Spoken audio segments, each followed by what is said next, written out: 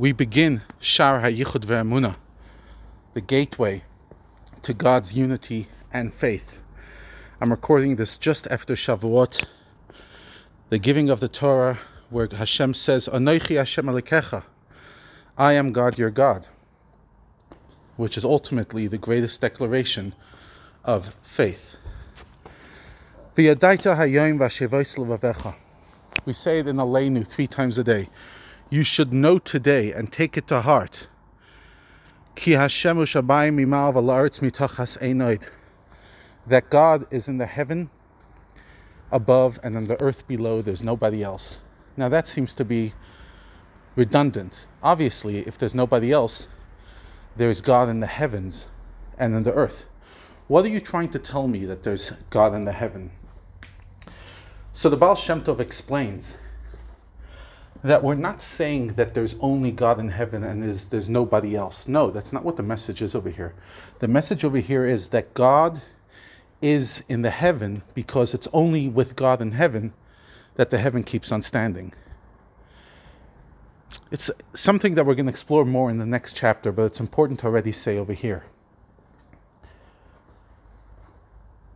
To create something from nothing, which is this world, because before creation there was nothing and now there's something, is extremely unnatural. By default, there should be nothing here in this world, only godliness. That's the way it was before the world was created, before time was existing. Pretty much as cheesy as it sounds, because there was no time, but forever, before the world existed, there was just God. So in order for God to create this world, Hashem has to keep on creating it. And that is the words of Hashem. As the verse says, La'olam Hashem devarcha nitzav bashamayim.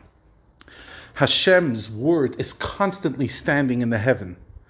In other words, Hashem's creation is a constant. It's not as if Hashem created the world once and then left it. No, because if Hashem created the world once and then left it, the world would stop existing, because again, it's unnatural for the world to exist. These letters, where Hashem said Yehi Or, let there be light, Yud, Hey, Yud, Aleph, Vav, Resh, those letters come out from God constantly and are creating the world of light. So when it says that you should know that God is in the heaven and the earth, literally it's God's energy that's vitalizing heaven and earth. For if the creative letters were to depart even for an instant and return to their source, being Hashem, all the heavens would become nothing. And everything in this universe, all created things and all the upper and lower worlds, even the physical earth and the realm of complete inanimate, for example, a stone. A stone has a soul.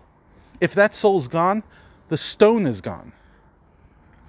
If the letters of the 10 utterances, Hashem created the world with 10 statements, let there be light, let there be sky, etc. If those letters were to depart for an instant from this creation, everything would be gone. It would go back to zero. Every single thing has a vitality in it. I'm standing right now next to a rose. The rose has vitality. It has some level of soul. We're not talking about soul the way we talk about each and every one of us has a soul, which is a very different and much more alive soul. But there's an energy of Hashem, the utterance, the statement of Hashem, the letters of Hashem, which is vitalizing it. Now you might say, gosh, this is so abstract.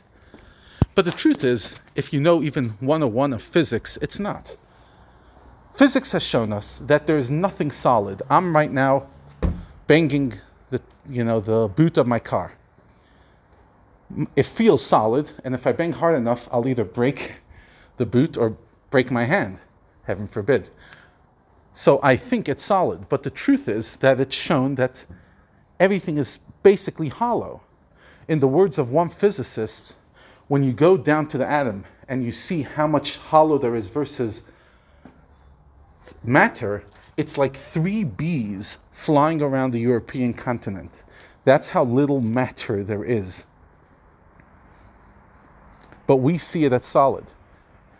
So physics is a great example of, it's not only an example, it shows how the world, the way we see it, is just a bluff.